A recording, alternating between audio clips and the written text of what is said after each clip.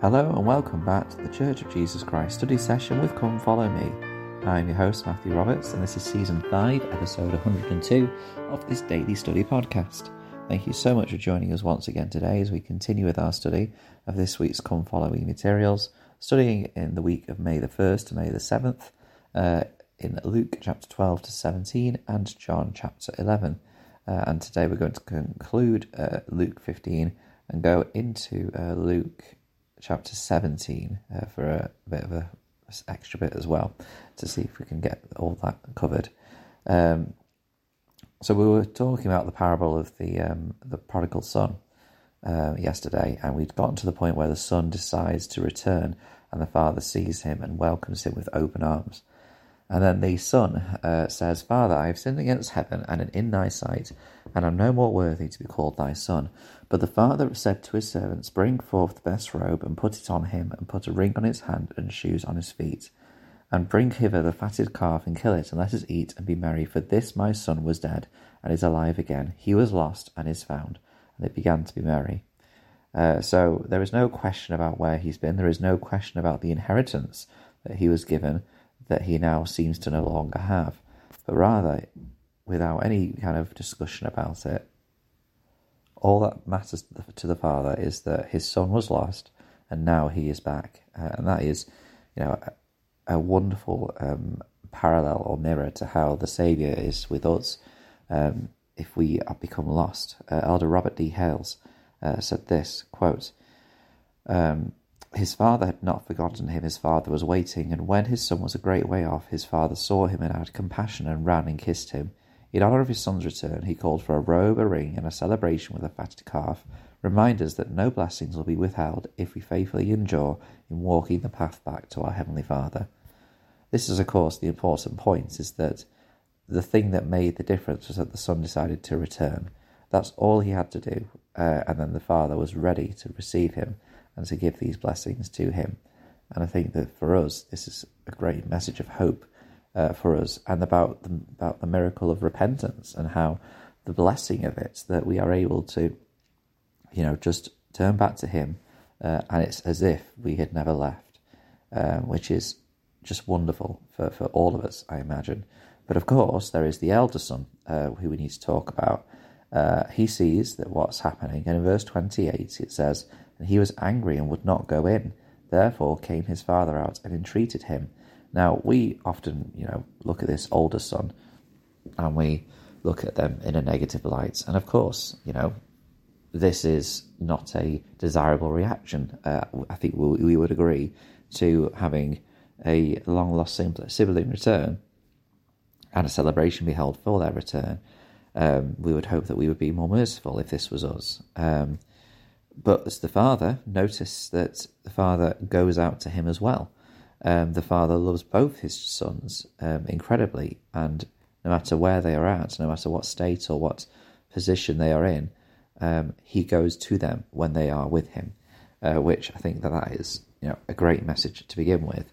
And then, of course, the son says, "Lo, these many years do I serve thee, neither transgressed I at any time thy commandment, and you never gavest me a kid that I might make merry with my friends." Now, in this parable, this is where things become a bit different, because in the parable of the lost sheep and the parable of the lost coin, there is no mention about, all the other sheep are jealous about how there's this focus on the one by the good shepherd, or the coins are not jealous that this woman leaves them alone to go find the other coin. But here we have this moment where we've got to reflect on this. And in verse 31, the father says, "Son, thou art ever with me, and all that I have is thine. It was meet that we should make merry and be glad, for this thy brother was dead, and he is alive again." This is important for us to remember, that we sometimes see ourselves as the older son, and sometimes we act like the older son. And I think that, just like with the parable of the Good Samaritan, there are many levels here. I think no matter who we are, it's important to remember that the father gives an equal amount of love to their children in this parable, but he just celebrates when his younger son, his prodigal son, returns, because he was lost and now he is found. With that love, it is an intense joy that he has returned. Now, of course, that same intense joy is maybe not seen or felt by this older son. That's why he's angry. He feels that this intense joy is not shown for him. But this constancy of joy, this enduring joy, thou art ever with me, and all that I have is thine, is what the older son is experiencing. And it's a different kind of love. I wouldn't even say it's a different kind of love. It's the same eternal, the same perfect love, but it's expressed in different ways. And I think that sometimes we can see this and, may perhaps feel that something is not fair. It's kind of like with the example of and I'm sure we'll talk about it, but the parable or the message about the labourers in the vineyard, and how, those that were labouring from the morning were paid the same as those that laboured for the last hour. And it's something which I think, because of the world in which we live, and how we live in a world where, you are paid for the amount of hours you work, you're paid for the amount of work that you do, rather than where you end up or what condition you are moving towards, then that's how our mindsets work. But of course, the Heavenly Father's plan is not focused on, you've spent this much time in the gospel, so therefore you're going to get this much blessing. It's focused on, who are you now, and where are you going to be, when all of this is said and done, at the very end. And I think that is so important, because someone can be in the church for their whole lives and not make very much progress. But someone could come into the church in the last few years of their life, completely dedicate themselves to the Saviour, and change dramatically. It is all about how dedicated we are to the Saviour.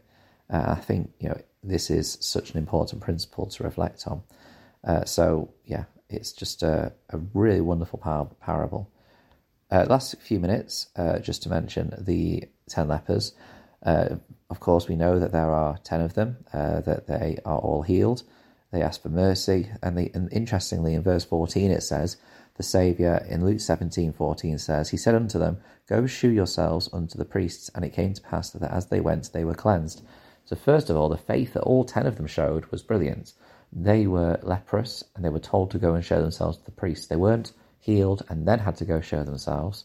But the Saviour said, go and show yourselves to the priests. And they went. And it was as they went, they were cleansed. How many times in our lives we receive the blessings, or we receive the miracles, or we receive the guidance, or whatever it is, in the act of doing what we are meant to be doing, or what we're told to do, instead of just having it, not magically, but, from heaven just descended down onto us at that very moment.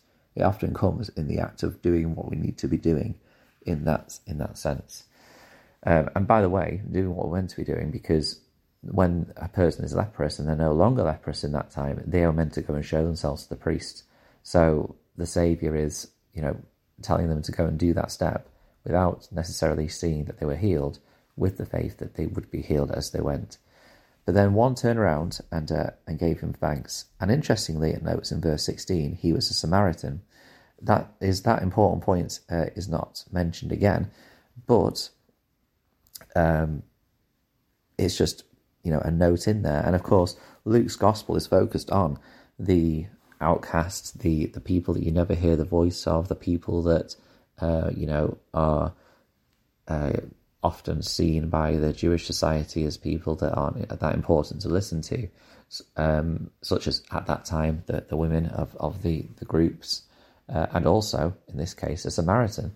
But Jesus asks him, where were not 10 cleansed, but where are the 9?